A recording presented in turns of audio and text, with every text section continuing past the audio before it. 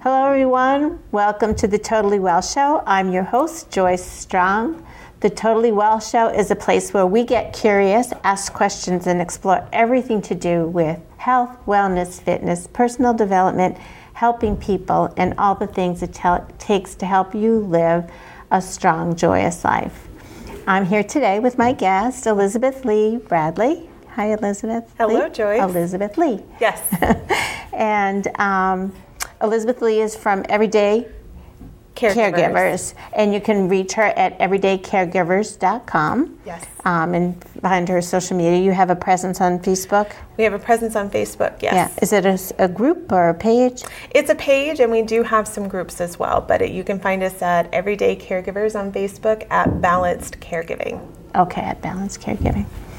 So you came onto my Rock Bottom Syndicate show and talked about your story, and I wondered if you could just give me a short summary of what got you into Everyday Caregivers.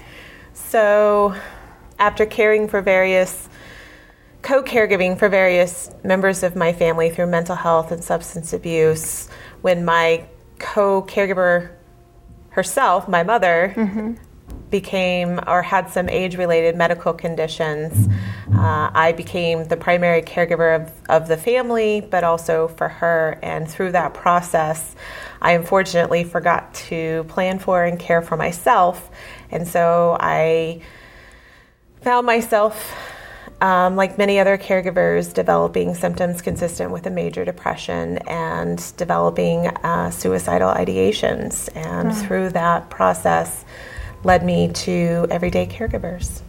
It seems so extreme when you think of, I'm just going to be there. But having heard a little bit of your story, your whole career got upended. You went from teaching in a classroom to online teaching, having to do a lot of preparation. And then once you entered into the caregiving full-time, here you're worried it's life or death for your mom.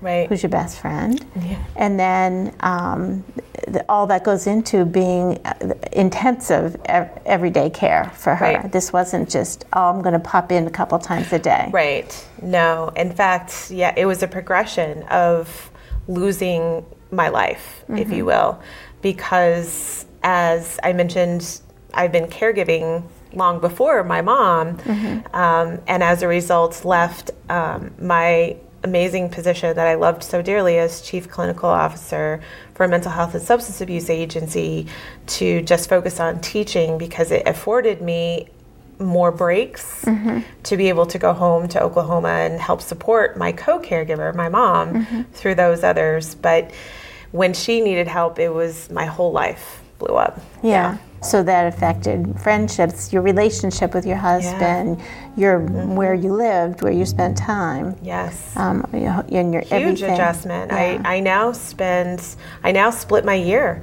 between Oklahoma and Connecticut. I spend 5 months out of the year in Oklahoma and 6 months in Connecticut. So my husband and I having to adjust to that. Wow. Yeah. When I've been in the Northeast for 24 years now and built up a wonderful support network here, but when I'm in Oklahoma, there's not that physical presence. While they're great in calling me or texting me or sending me cards, which is amazing and so much needed, the physical presence was sorely missed. Yeah. Wow. So it seems like the first thing that you discovered was a life or death situation for yourself, that you were really contemplating ending your own life, that you had failed, somehow came to that conclusion.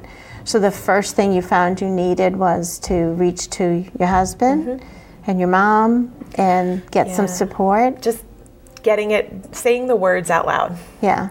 Not keeping it in anymore. I don't think my body could have kept it in anymore. Or I think if I chose not to talk about it, I think it would have progressed to become a statistic. 30% of caregivers are losing their life either before or within 5 years of the person they're caring for. Oh, wow. Yeah. We are experiencing at a 21% greater rate of occurrence chronic diseases like heart disease, diabetes, cancers, and other very serious illnesses. And I think part of those development, there are a lot of variables involved in having those chronic diseases develop for any one person, but for caregivers, I think one of those variables can be keeping it all inside. That toxicity that gets swirled around inside of our body, I think, leads us down a path in which our behaviors increase the chances of those chronic diseases developing. Right. We're being entertained here, but how much there's bandages above us. I love music. So it's so true. When people come, you know that I'm a nurse and a nutrition coach, and when people come to me for help, I'm like, we're going to talk a little bit about food, but mostly we're going to talk about your life and all of the stuff that's going on, because there isn't a food that you can eat as a substitute for stress eating. You have to deal with the stress, and we have to uncover it. And it really, I think, starts with what we did with Rock Bottom Syndicate and just telling your story and getting that first step out. Absolutely. So I don't know much about what evolved with everyday caregiving, but it sounds like you kind of reverse engineered. Is that so? Yes. What needed? So number one, tell somebody. Tell someone, join groups. I found a lot of different caregiver groups online through Facebook. There's some really great groups that are out there. So if you want to go to Facebook and just search for caregiver groups, I really encourage you to join one that fits with your needs or seems like a good personality fit for you. I know for me, and I at first I didn't say anything. I just listened. As much as you can listen online, right? I read. I read people's stories. But it was through reading those stories that I started slowly finding some confidence and validation that I wasn't alone. Well, I'd gotten to the point, thankfully, that I realized I wasn't alone, but just continuously having that stream of validation increased my stamina and strength in being able to move forward and tell my story beyond my husband and my mother, because it's hard. You know, people get nervous when they hear the word suicide, right, or anything life-threatening. They don't know how to respond, and you're not set out to make people uncomfortable, but you need that support, right? And I very quickly, just like any life circumstance, narrowed my scope of support based on how people were able to respond. And I've had some amazing people step up and respond really well. So yeah, connecting with groups is great. Did you get formal support, therapy, or coaching around the caregiving? I did not. I did not do formal therapy. For me, I had for me, what is most therapeutic is journaling. Okay. And writing and sharing through those journals with my support team. And I think, though, that's because once I was able to regain, get out of that brain fog, get some sleep in me, and get my nutrition back on track, right? I was able to, with my training as a therapist, recognize things now that I hadn't recognized before. Had I known someone in Oklahoma who I could go to for therapy or come over to the house and do therapy with me, I would have needed to at that point. I couldn't have done it for myself at that point. I was too far gone. So if you don't have the training, the therapeutic training in the background, and even if you are and you're in the thick of it, definitely seek out professional help with a therapist. So there are online groups. Facebook is great for that. There are probably in-person groups. I imagine there may be imagine there are. Those are based on one's community, so it would be specific to what that community has to offer. Maybe check with the local hospitals. Yeah, check with local hospitals. If you are caring for an aging parent, check with the hospital social workers. They may even have some at the hospital, I think. And it could also not just be aging parent. It could be mental a child, health, substance abuse, special needs, or even a life-altering diagnosis of breast cancer or colon cancer or anything. A major car accident that just shifts your life completely. Yeah. So what are some of the things that you've discovered can help? It's funny how you said it too, or not funny, but interesting to me, the transition into this new life. So here you see the person you're caring for, obviously, is transitioning, but I really hadn't thought about me as a caregiver transitioning. Yeah, you are transitioning into a lifestyle, whether it's on a short-term lifestyle or a long-term lifestyle. Self-care is something that we all struggle with anyway. Yeah. But when you go into a caregiving situation, the adjustments that are needed for you to really have sustained your life needs to change even drastically. So even the minimal things that you were doing before aren't happening because of the shift that takes place. And I often tell caregivers it's because when we neglect our self-care, right, to the extent we neglect our self-care, we need the same level of self-care to balance ourselves out. And so as caregivers, we tend to let that get neglected so long that we need something major to create that balance. And so I really encourage caregivers to check in with themselves every day and say, what is something that I've done for myself? Even if it's 5 minutes or so, every day do something that is related to self-care for you, because it will lessen that impact. And there, I tell people, they go, well, would you do it again? Would you go into that intensive care? And I was like, absolutely. If my mom called me tomorrow and said she needed me to, live with her again to help her through something, I would be there in a heartbeat, but I would do it with lessons learned. Right? And there are some amazing resources out there that I've come to learn about. Now, I've used even since then the non-caregiving situations. For example, AARP has wonderful tools to help initiate conversations. And after my initial caregiving, I realized I needed to start having these conversations. I shared with you on the drive out there, it dawned on me, oh my gosh, my mom might not survive. So how do you have that conversation about her wishes, right? AARP has wonderful tools if you're nervous about how to bring up that conversation or how to have just aging related conversations, loss of independent questions, transition from finance questions.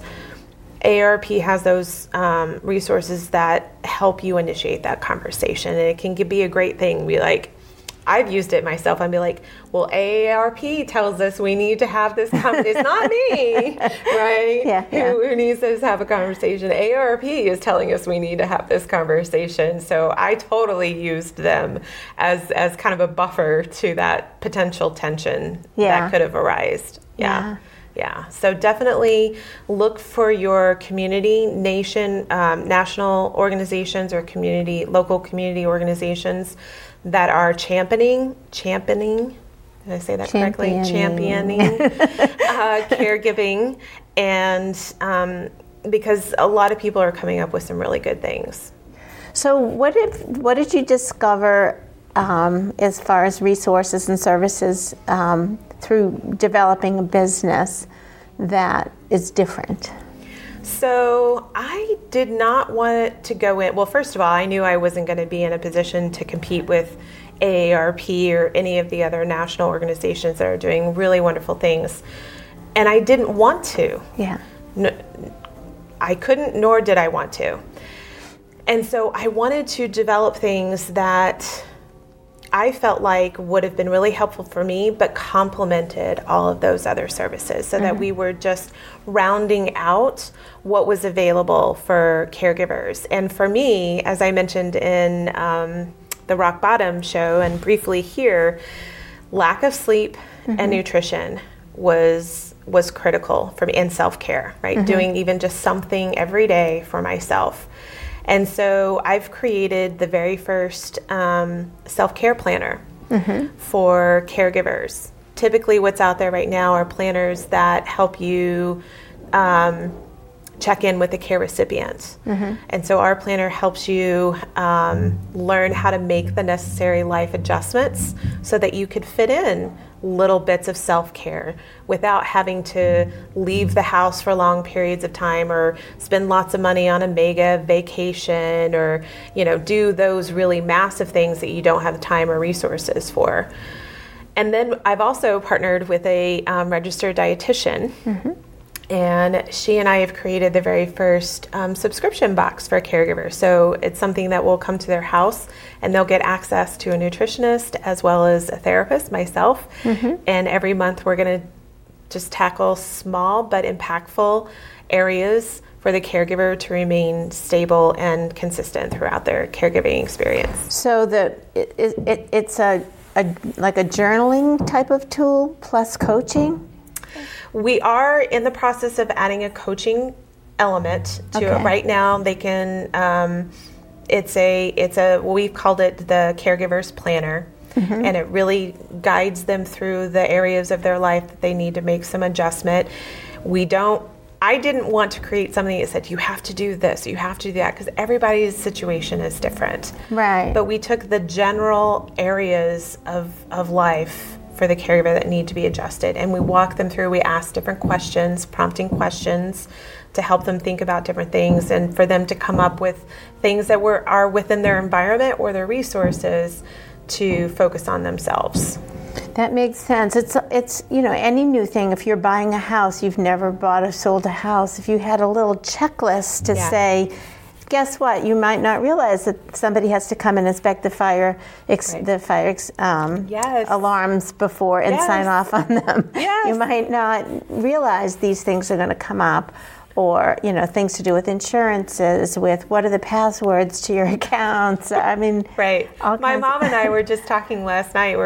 With Thanksgiving coming up, we were reminiscing about our Thanksgiving stories, and she was talking about when she first got married. She didn't, and doing the turkey by herself, the first time she ever did a turkey by herself, she didn't know she needed to take the innards out. Oh, yeah. Right? Yeah. And it was like, well, how are we supposed to know if someone doesn't tell us? Yeah. Right? And so that's what we hope to do for caregivers, is just become another resource that helps put self-care front of mind. Okay. And so we created a planner that helps guide them through that, but then on a daily basis, we gently remind them of how to do that.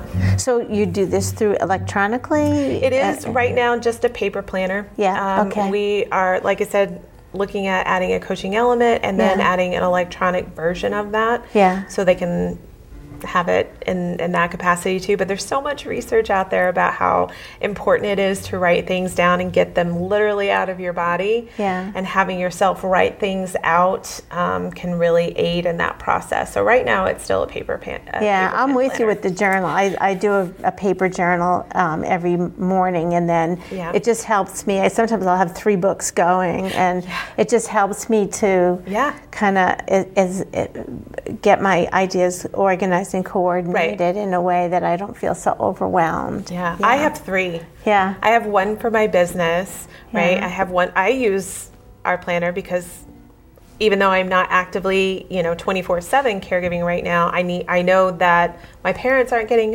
younger, and so I will likely be in that situation again, and so I need to practice now. That's one of the things I learned, is even in moments of non-crisis, it's important to plan for that, and so I just in the habit of using it myself. Gee, that might be a really good thing to do as a class, or maybe an online class that involves both you and the potential person you'd be caring for before it happens, like preparing what's coming along, and ways to prepare ahead of time rather than in the thick of it.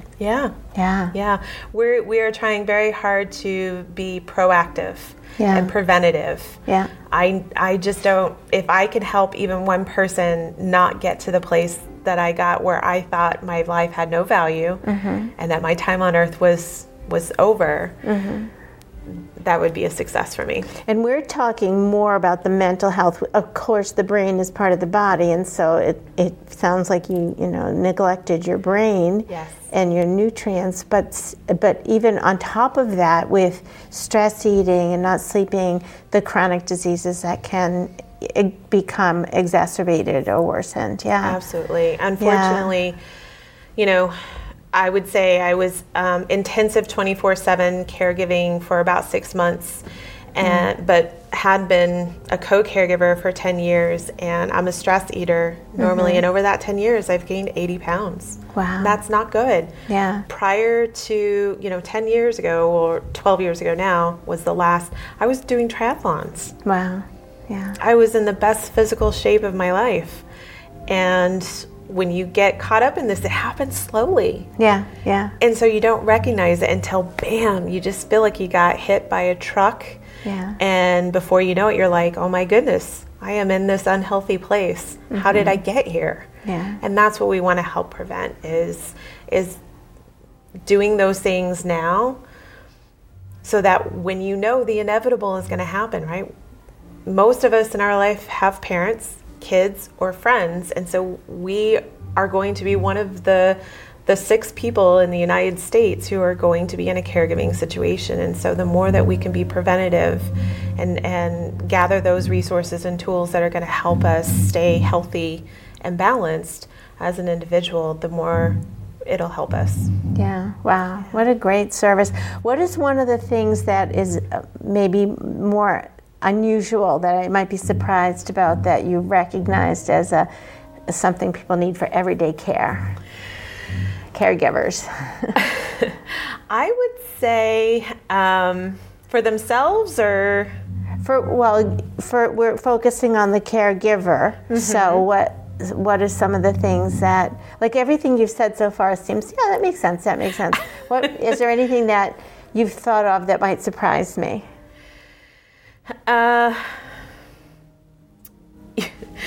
Your mental health is the first to go. Yeah.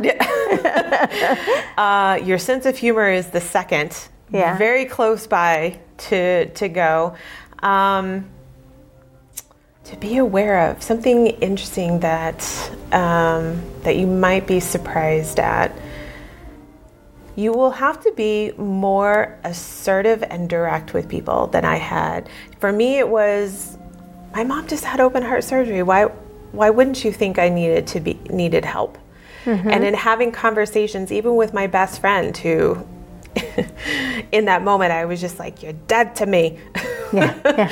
Right? And I was like, when we were conversing afterwards, I said, how could you not know that I needed help?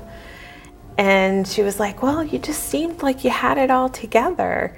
Yeah. And I'm like, because I had to. I was the only one doing it, right? And I think I expected... But I think there may be a little payoff there, though, for you, just with your history and who you are as a person, that you had self-identified as a type A, and you're the good girl, and the responsible one, and the put-together one. No doubt. I went in very arrogantly. Yeah. I did. I went into this situation thinking I'm a therapist, right? I'm a strong person. I come from a long line of caregivers. I got this. Yeah. Right? And I think that's probably what was so alarming to me is I'm a therapist. I'm a strong person. I come from a long line of caregivers. My grandmother cared for I'm hearing a lot of shoulds coming up. Alzheimer's, right? Yeah. And so when it hit me that I wasn't able to do this, that's when I was like, I needed, one of my lessons learned was I needed to be more direct. We have just about 5 minutes left. Okay. What this made me think of was, do you know about nonviolent communication? Yes. That how perfect that would be. Using that technique would be so perfect because it involves seeing things just as they are for facts. There's 4 steps in it. So you see whatever the facts are. I'm the only person who's been at this house for the last so many days.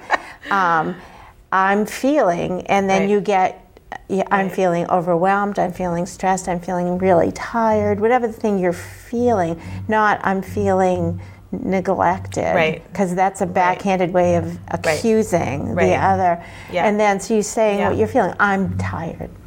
And I'm frustrated, maybe. Yeah. And because I need, and that's the key part where you weren't saying what you were expecting people to read your mind, or so being able to really say what you need and then make the request. Right.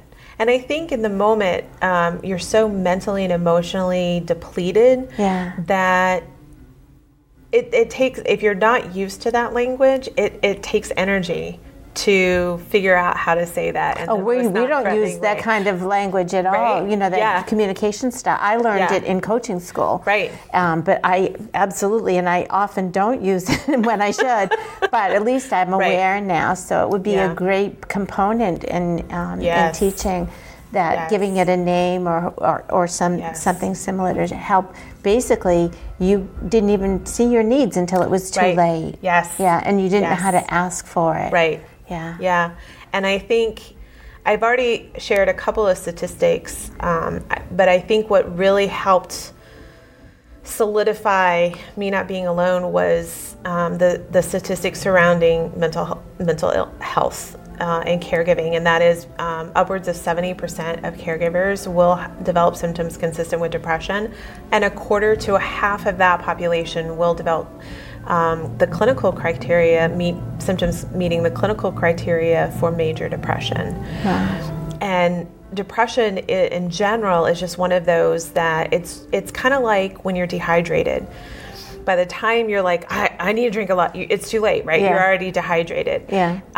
When the time you recognize, oh my goodness, I'm depressed, you're so far into it that it feels like that hole that you just can't get out of, right? And so having those tools that can help you find those words, right? And having those words in front of you so you don't have to feel as helpless, like, what if I'm not saying this right?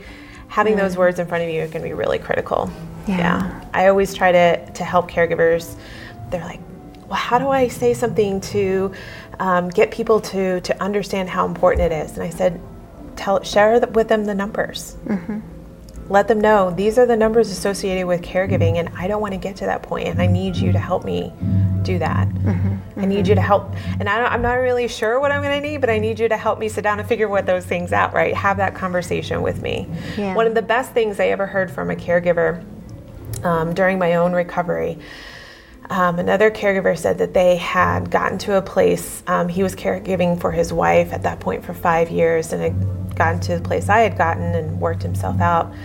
But she was terminally ill, and it wasn't going to get any better. He didn't have that luxury of time like I did to fully recover.